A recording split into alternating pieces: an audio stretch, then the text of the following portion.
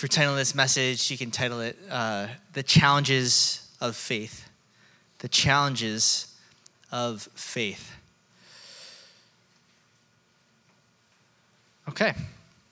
Verse 22, Matthew chapter 14 says, immediately, Jesus made his disciples get into the boat and go before him to the other side while he sent the multitudes away. And when he had sent the multitudes away, he went up on the mountain by himself to pray. Now when the evening came, he was alone there, but the boat was now in the middle of the sea, tossed by the waves, for the wind was contrary. Now in the fourth watch of the night, Jesus went to them, walking on the sea. And when the disciples saw him walking on the sea, they were troubled, saying, "It is a ghost." And they cried out for fear. But immediately Jesus spoke to them, saying, "Be of good cheer, it is I. Do not be afraid." And Peter answered him and said, "Lord, if it is you, command me to come to you on the water." So he said, "Come." And when Peter had come down out of the boat, he walked on the water to go to Jesus. But when he saw that the wind was boisterous, he was afraid. And beginning to sink, he cried out, saying, "Lord, save me." And immediately Jesus stretched out his hand and caught him and said to him, "O you of little faith, why did you doubt?" When they got into the boat, the wind ceased. Then those who were in the boat came and worshiped him, saying, "Truly you are the Son of God." Let's pray. Lord, help us to come to you with a heart full of faith, believing you, taking you at your word, so that we can do the things that you've called us to do in the short time that we have on this planet. And so we just pray your Holy Spirit would fill this room, speak to our hearts in Jesus' name. Amen. So this is one of those passages that are really popular, right? Everybody's heard about the story, even if you're not a Christian, about Jesus walking on the water. And then Peter takes a step of faith, and then takes his eyes off Jesus. He starts to sink. Jesus saves him. That's the end of the story. And when I think about the story, I think sometimes these passages become so familiar so you almost skip over them. You kind of check that box like, oh, I know that story. You just kind of forget about it. But when you gloss over passages of Scripture, you might miss out the thing that you need to hear, the most important points. And so tonight I'd like to begin by asking you this question. What kind of life do you want to live? Do you want to live a boring life, or do you want to live an exciting life, full of adventure? So if you're a Christian, the answer should be an exciting life by default. Why do I say that? Because when you're a Christian believes in God, right? You put your faith in God. So what you're saying is, I'm putting all of my worth, all of my hopes, all of my dreams in a person that I cannot see. And I believe that person happens to be the creator of the universe. And that same God came into this world 2,000 years ago, died for my sins, so I don't have to pay the penalty myself. He did it for me, and I go to heaven when I die. You believe that. Or so, I assume you believe that. How is that not exciting? And why would you begin your Christian life in faith and then waver as you get older? Right? Wouldn't it just make sense that you begin in faith and extends throughout the rest of your life? Why would we start with faith and then it's like, well, I don't know. I believe that Jesus died for my sins. I believe that I'm forgiven, that I don't have to atone for anything that I've ever done. I'm fully forgiven. That's it. And then when it comes to my job, my family, who I'm going to marry, all that stuff, it's like, well, I don't know. I don't know if I want to exercise faith. I need to figure that one out, right? But if you're exercising faith, that means that oftentimes what you do does not make sense. Because God calls us to trust him. For Peter was walking on water, doing things that on the surface make absolutely no sense. But that's why we do it, because it gives evidence that God is real. This is what we talked about a couple weeks ago. That Paul says we have this treasure, this great treasure in earthen vessels. Like it's a fragile clay jar that people would know that the evidence is it's not about us. It's not about the outside, it's about what's inside. And so the Christian life should be the same way, that people look at you and look at me and go, I don't know what is I don't know like what it is about them, but there's something different. You know, like realistically, like you can listen to some of the pastors that you probably listen to in quarantine and know exactly why that church is huge. It's because of the worship team. I'm like, I would go to that church if it's local, you know? I would go to that church if the pastor's preaching next door. Like, it makes sense why that church is ginormous. But then you come here and then you're just like, I really don't know why there's so many people here on a Thursday night. There should be an element of mystery to the Christian life that people go, it has to be the work of God and not the work of man. This is why Habakkuk chapter 2 verse 4 says, the just shall live by faith. So all start in faith that are Christians. The question is, will you carry it out through the rest of your life? You know, there are some blessings that you'll only discover if you live by faith. That's just a fact. And you may go the rest of your life not knowing the life that you could have had if you'd only believed what God said. So tonight, we're going to talk about faith. God's goal for you is that you and I would live the life of faith on a daily basis. So a daily relationship with God is. You can't have faith and not have a relationship with God. I could be legalistic and not have a relationship with God, but I can't have faith and not have a relationship with God. There's a huge difference. Because faith requires me listening to the voice of a creator. Faith is not me just blindly just making up things as I go along and going, oh, I'm going to just go try to start a business and hope that it works out. But faith requires a call and then an answer. Faith always has a relationship. But when it comes to legalism, you and I can specialize in that. And sometimes, dare I say it, sometimes you can tell if a Christian really has a relationship with God or not by the things that they do, if their emphasis is on their works or their emphasis is on faith. If all the churches do is emphasize how you need to clean up your life, today we're going to do part 5 of our series on, you know, the way that you can be a better husband. Today we're doing part 6 on how you need to stop cursing. Like a church that only teaches that stuff is only teaching the law, but they're not teaching love. They're not inspiring you to step out and just trust God and believe what he said. And so God's goal for you and for me is to live by faith.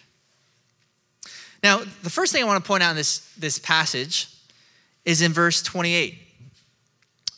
When Peter sees Jesus walking on the water, it says, Peter answered him and said, Lord, if it's you, command me to come to you on the water. So the question is, whose idea was it to walk on water? Wasn't Jesus' idea. I think that's probably good that it wasn't. It's not like Jesus looked at Peter and goes, all right, Peter, now's the time. Take a leap, let's go, right? Peter says, Lord, if it's you, command me to come onto the water. And I think that what we see here is that faith begets faith. When you see somebody else taking a step of faith, it inspires you to do the same thing, right? When I'm having lunch with Ray Dash Jr. in Newark and he's talking about having gang leaders over his church and how he's like talking to them and they're like looking to him as like this influential person. And that all happened because in 2007, he left CCOB and he went to go start a church in Newark and he'd been praying for years. I go, that's amazing. I don't know if I can do that, but I want to do something like that. I don't know if any gang leader will want to look to me and be like, yeah, I'm going to listen to this half Asian, half Jewish guy and how I'm going to like live my life according to what he says. Like, I don't know if they would ever do that with me. But that's kind of exciting, right? And you leave those conversations inspired and you want to do something too. Oftentimes when I'm in a rut, whether it's physically with rock climbing or musically, and I'm trying to write something, what I need to do is not just like, okay, I'm going to set aside some time and I'm going to stay up till 4 a.m. tonight writing music. I just need to be inspired. I need to be at a concert and I'm watching one of my favorite bands play and they do something amazing and I leave that place going, oh, I need to do something. Or I'm climbing with some guys and then they do something incredible, amazing, inspiring. And then I go, I have to do the same thing. Faith begets faith. Peter saw Jesus and he says, I want to do the same thing. And you know what? The more time you spend in the presence of Jesus, the more that you'll start to say, Lord, I want to do what you did. I want to go where you went. You said to your disciples that greater will the works be that you do. And I want to see those greater works happen. I mean, this church started because Lloyd Pulley 35 years ago left California, and because some couple listened to Raul Reese, Lloyd's pastor on the radio station in New Jersey, had a home Bible study, and then it became what it is today. And I always think about, if he didn't heed that call of the Lord and take that step of faith, where would I be today? Where would my parents be today? Where would all of you be today? All because one person says, I want to take a step of faith.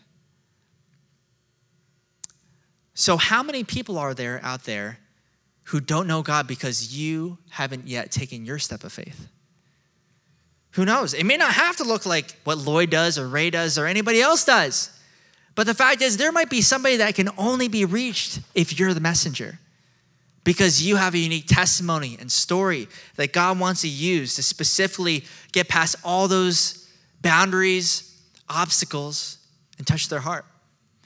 I mean, many of you who have brothers and sisters that don't know the Lord know that it's true that there's nothing that you can do.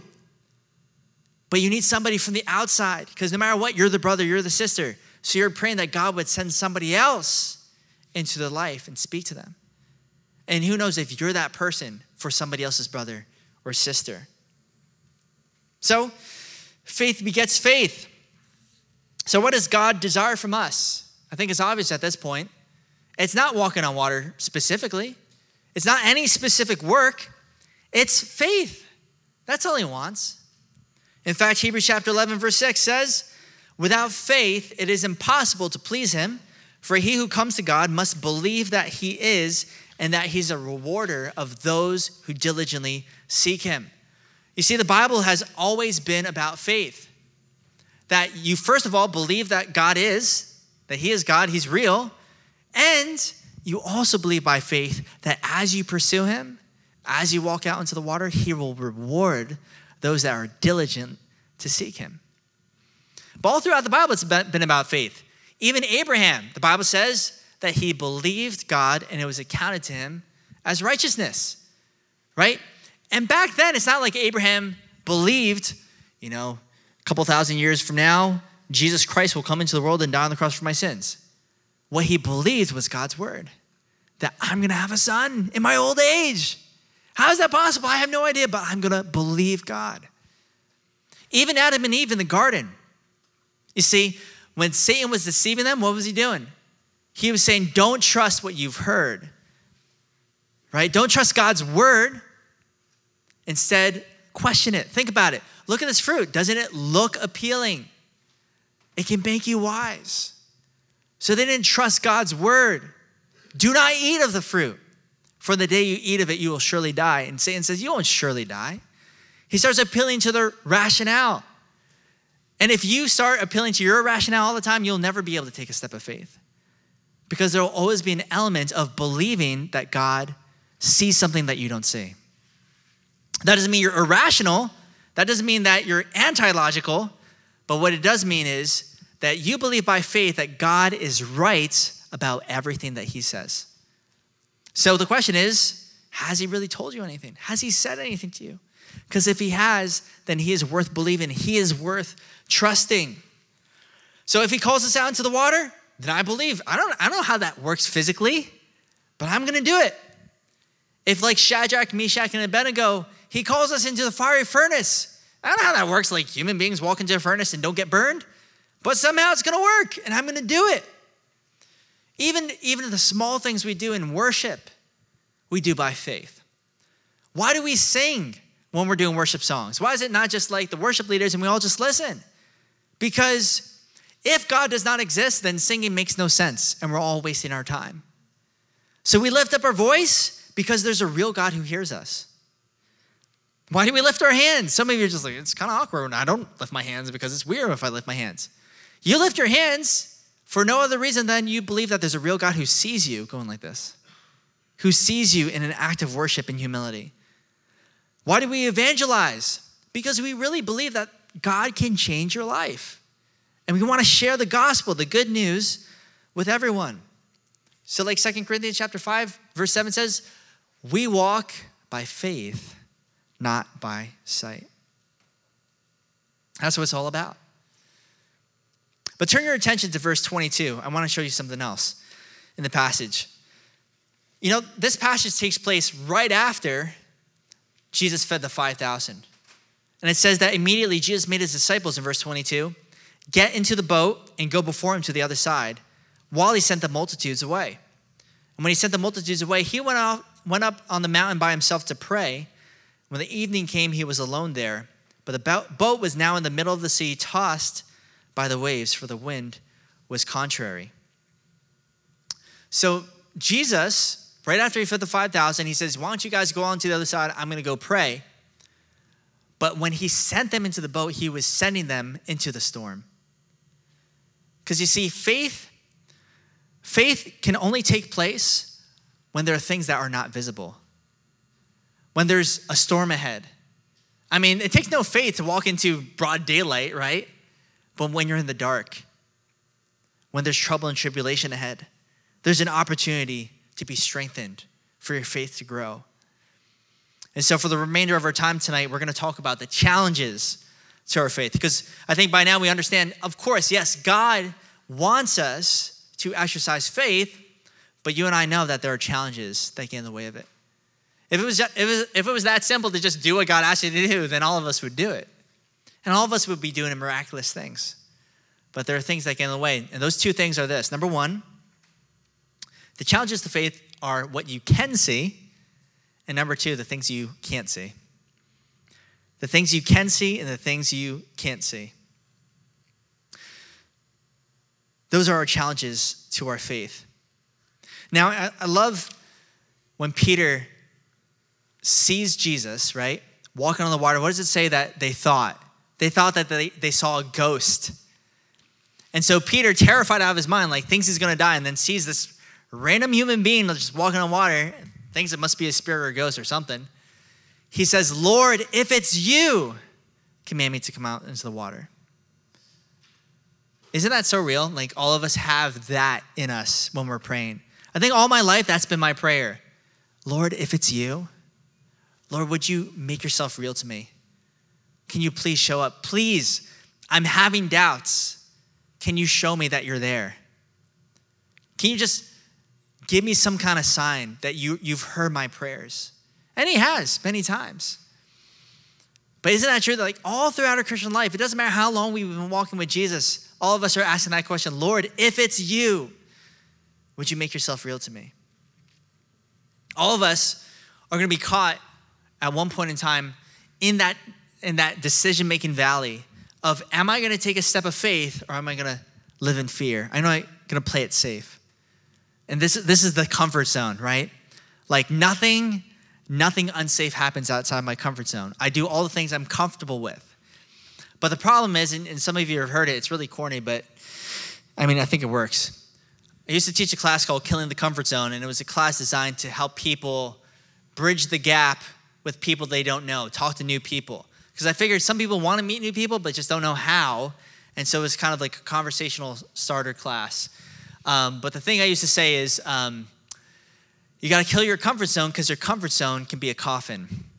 And like, what is a coffin? A coffin is a safe place for dead people. And a church filled with coffins isn't a church, it's a cemetery. And when everybody stays in their secret little place, right? Like, I'm just secure, no problems, no worries, then nobody's life will ever be impacted. We have to impart life, and that requires you to get out of your comfort zone, to do something that you're not feeling sure about. And so, this past year in the pandemic, I don't really know, I probably shared this before, but like, I used to have panic attacks for like 5-6 years. I didn't have it for like 10 years straight. And then with the pandemic, I started getting them again, like once a week. And I always said that if I ever got them again, I would know what to do. And I did know what to do, but it's absolutely exhausting. When you get panic attacks, the rest of your day is shot. There's nothing else you can do. Like, you know that you don't have a choice. You have to fight it. Because if you turn away and go the opposite direction, you're always going to run away. You see, you don't have the ability to trust more just by the passage of time. You have to take that step forward and say, I'm going to do it. Regardless of how I feel, I'm going to keep on going. But it's draining, exhausting mentally, emotionally, physically, right? And so about a month ago, I was going rock climbing outside. And we do bouldering, which means that you go about 15 feet max. It's not that tall, but you don't use any ropes. So the way that you land, if you fall, is we have these bouldering pads, which are basically like mattresses you bring outside. Some of you have probably seen or have gone before.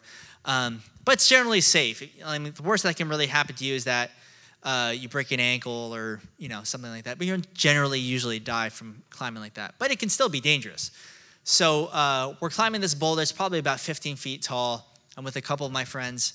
And, I was looking at the top, and it felt a little bit like out of my comfort zone. I'm still a little bit afraid of heights, which I know doesn't make any sense because I've been climbing for about 10 years. But that's kind of like one of the reasons I like to do it is because it pushes me beyond that place where I ever thought I would be able to go. So anyway, I'm looking at this boulder, and the landing was terrible. So you have like jagged rocks, so it's not like you can ever put the pad in a place that's generally safe. And there's this point of like no return. Like when you get to this certain point, you can't come down, otherwise you're gonna twist your ankle or get hurt or something. So you have to keep on going. And I know I'm physically capable of doing it, but there's that mental block you have. Your whole body is just like, starts getting so nervous, uptight. You're like holding on way harder than you have to. It's almost like a roller coaster if you're afraid of heights. It's like you're in line and there comes that point of no return where you're like, okay, I'm in. I can't bail now. They've like locked the gate and we're going and I can't stop this ride. That's going to be the most embarrassing thing in the world, right, if I get off. You've hit the point of no return. You have to keep going. And I think it's like that with faith. And so I did. I just got to the rock and I said, I have to do this. I can't leave because if I leave today and I do what I always do, which is I'll do it next time, there'll never be a next time. I will always choose to run away. And so I did it. And I was safe. And I was okay. You know what? It made it easier to do it again because I saw that it was safe. And it's very similar when we take the lifestyle of faith. That we believe God and we're terrified, right? There's no way this is going to work. And you step out into the water. And as long as your eyes are on Jesus, you're safe. And you see that really, like, God can be trusted. I really did it. I walked on water. But then here's the other thing. Tomorrow's a new day. And the miracles God did 5 years ago, you've forgotten about already. And maybe like you got saved when you were a teenager, and you know for a fact God did some amazing things in your life. And by now you're like, you forgot. And you don't apply the miracles from 5 years ago to today. And that's why we constantly need to be living a lifestyle of hearing God and then answering, following him.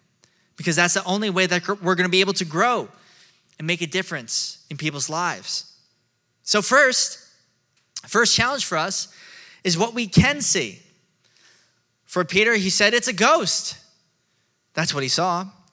Or verse 30, it says, they saw that the wind was boisterous and they became afraid, and beginning to sink, Peter cried out saying, Lord, save me. So if you look at your circumstances, of course you're going to be terrified. If you overthink it, of course you're going to freak out.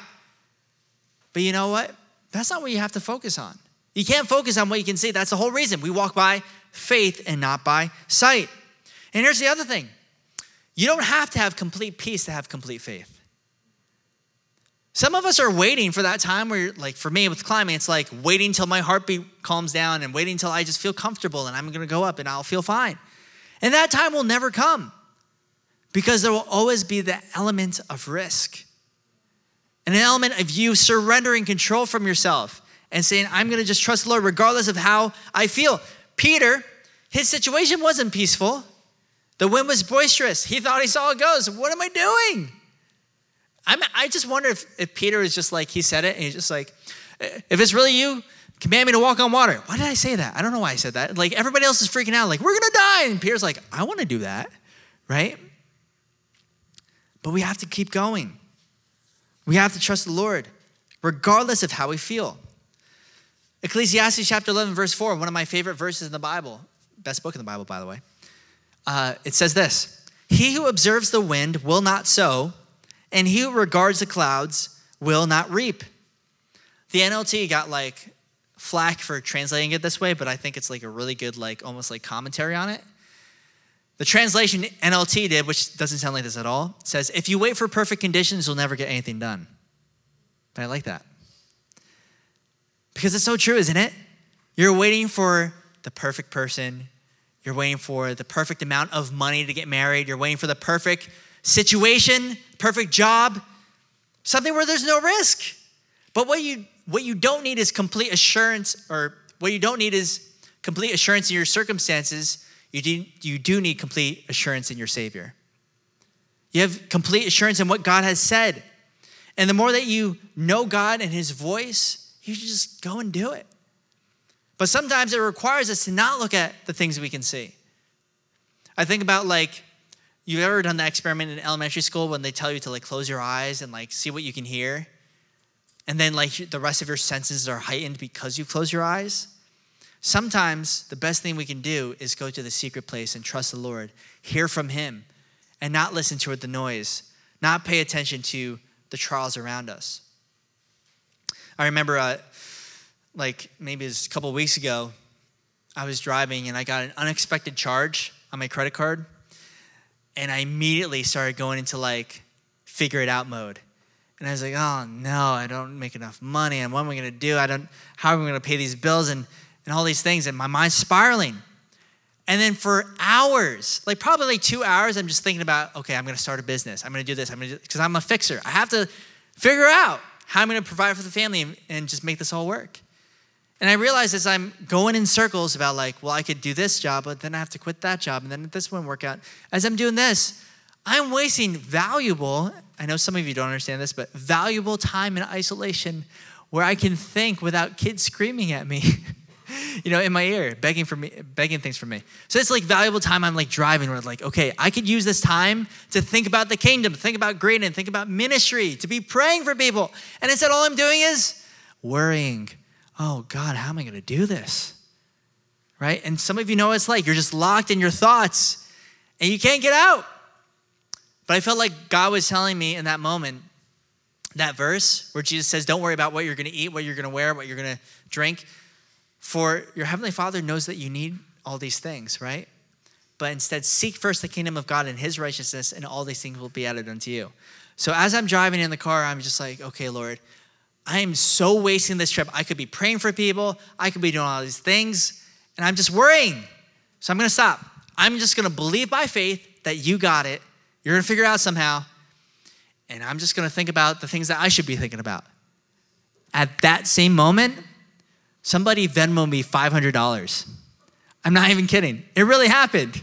And I was just like, this is crazy. I need to do this more often. Like, this is wild. What? Like, that was crazy. What are the chances out of the blue some random person give me $500? And so it was just like those little things. I mean, that wasn't really a little thing, but those things where God just kind of just shows you that I'm listening. I hear you. I'm going to be with you. And we'll never get that opportunity if you're saying, sorry, God, I wanted to surrender to you, but I got this one. All I have to do is, I got my plan laid out. I'm going to do these things, and I got it taken care of. But if you take care of everything, you'll never see God take care of you. You'll never see God be your shepherd, the one who leads you into green pastures, right? The Lord is my shepherd. I shall not want. I don't need anything because God is the one who takes care of me. So take steps of faith, because as you do, things like that happen. I'm not saying you're going to get $500, so don't quote me on that. But it got me psyched. I learned a lesson, at least for this week, and then who knows, in a month, same thing. I'm like, oh, how am I going to do this again? Your faith will only grow as you take steps of faith. So maybe it is for your family. Maybe it is for a spouse. Maybe it is for your finances. And you're saying, how is this all going to work? I've been single forever. How am I going to make this work? How am I going to be ever able to own a home? How am I ever going to be able to pursue my dreams or finish school? And you have all these things. It's just like, I don't know how any of this is going to happen. But here's the thing. God wants to do a work in your life that only he can take the credit for. He wants to do a miracle. And your life is to be evidence that God truly exists. Something I think that's worth sharing with you, because some of you know this, but maybe not all of you know. So I might as well just share it because it can't be a secret anymore. So for the past 6 years, I've been praying about planting a church in Brooklyn. So I remember we had a pastor who flew out recently who came to encourage myself and a couple of people who will be planting a church with me. And his church plant is 5 years old, and they're the first financial sponsors for our church plant. And so he came out with his wife and just really was amazing. It was a great time. And as we were going, like we went to Brooklyn Bridge Park and we're praying. And as we're praying, this girl is like standing there. We don't even realize it until we say, in Jesus' name, amen. And we open our eyes, and there's a girl who's like 24 is standing there. She's like, are you guys praying? Yeah, we're praying. It's like, oh, that's awesome. And then I was like, oh, I should talk to this girl because obviously this is a divine appointment. So we start talking, and then we pray for her and her mom. And then she's like, do you mind if I like hang out with you guys? Like, yeah, sure, like, hang out with us. And then we're walking around, and then somebody asks her, do you have a church? She's like, no, but I do now. And we're just like crazy, like this weird divine appointment. And we're so encouraged, and having Casey there. And so I'm talking to Casey, who's the pastor. And I was like, do you realize that the entire life of your church, 5 years, I've been praying about planting a church? It's been so long. And so the timeline of it is basically, years ago when Lloyd first had the Bridge radio station and was extending the signal into New York City. He says, we're going to change the world by reaching New York City, being the only radio station that Christian radio station that broadcasts out of New York City. I'm like, that sounds awesome. And I have all these backslidden friends. I have all these unsaved friends that all live in the city. I'm like, this is great. This is awesome. So why are we not planting a church in New York City? That was my question to Lloyd 6 years ago. He's like, that's a great question. There are 4 churches that are Calvary Chapel churches in New York City. Obviously, with the pandemic, everybody's leaving and all that stuff. But as a single guy, 6 years ago, I'm just like, okay, obviously this is what I want to do, but like where, right? And so that's something I've been praying about, and I felt like God was giving me little bits and pieces, different people that I was coming into contact with and different stories. And, this one businessman I met through a mutual friend, and he was just kind of setting me up with like how to fundraise and all this stuff. And my mutual friend didn't know this, but as we're sitting down getting lunch, he's like, yeah, we never discussed this before, but actually when I was, in college, I always wanted to plant a church in Brooklyn. I never had the chance to. I'm like, whoa, that's crazy. So all these little divine appointments, and I'm like, okay, where's it going to be? And I never got clarity on where it's supposed to be. And then Jenna, my wife, comes into my life as a single mom. And I remember telling her, I was like, there's only one thing I know I'm convinced beyond a shadow of doubt that God's calling me to do. And I'm called to plant a church in Brooklyn. That was like the initial like disclaimer I gave as we started dating. And that was, 3 years ago now. And so just watching like all this time passing and like, when is it going to happen? And then I'm with one of my friends who's not saved, but we climb together all the time. He works in Tesla and Red Hook. And so he's like, oh, let's go to Carroll Gardens. And I'm like, okay, that's cool because there's a coffee shop there. So we go there. And the first thing that I realized as we sat and got coffee there is there's like strollers everywhere and kids everywhere. And anyone who has kids understands like you can't just go everywhere that you want because the kids are so loud and jump around and you're like going to distract everybody. So as we're there, I'm just like, this is crazy. What is this place? It's like a magical place filled with children that, my children will feel comfortable with. So I'm taking pictures of kids, random kids, sending them to Jenna. I'm like, this is crazy. And so then like I Googled what churches are in Carroll Gardens. And then I saw that there are 0 churches in Carroll Gardens. Like 0. Actually, there's just like 2 Catholic churches and then like 1 Anglican church, but no evangelical Bible teaching churches. So like, this is kind of crazy. So I started talking to people at this church planning program, Tim Keller's program in New York City. And I said, isn't it crazy? I found a church, an area with no churches. And they're like, yeah, nobody's doing something there. You should do something there. So all this happens, right? And it's been so long and there's all these hurdles. I'm not going to bore you with all the details. But I'm at this point now where it's just, there's been so much ups and downs where I'd had to take the thing that I believed God was telling me. And I felt like Abraham sacrificing Isaac, where I said, all right, Lord, I am so convinced that this is what you said and you're going to make it happen. And I have no idea how you're going to make this happen.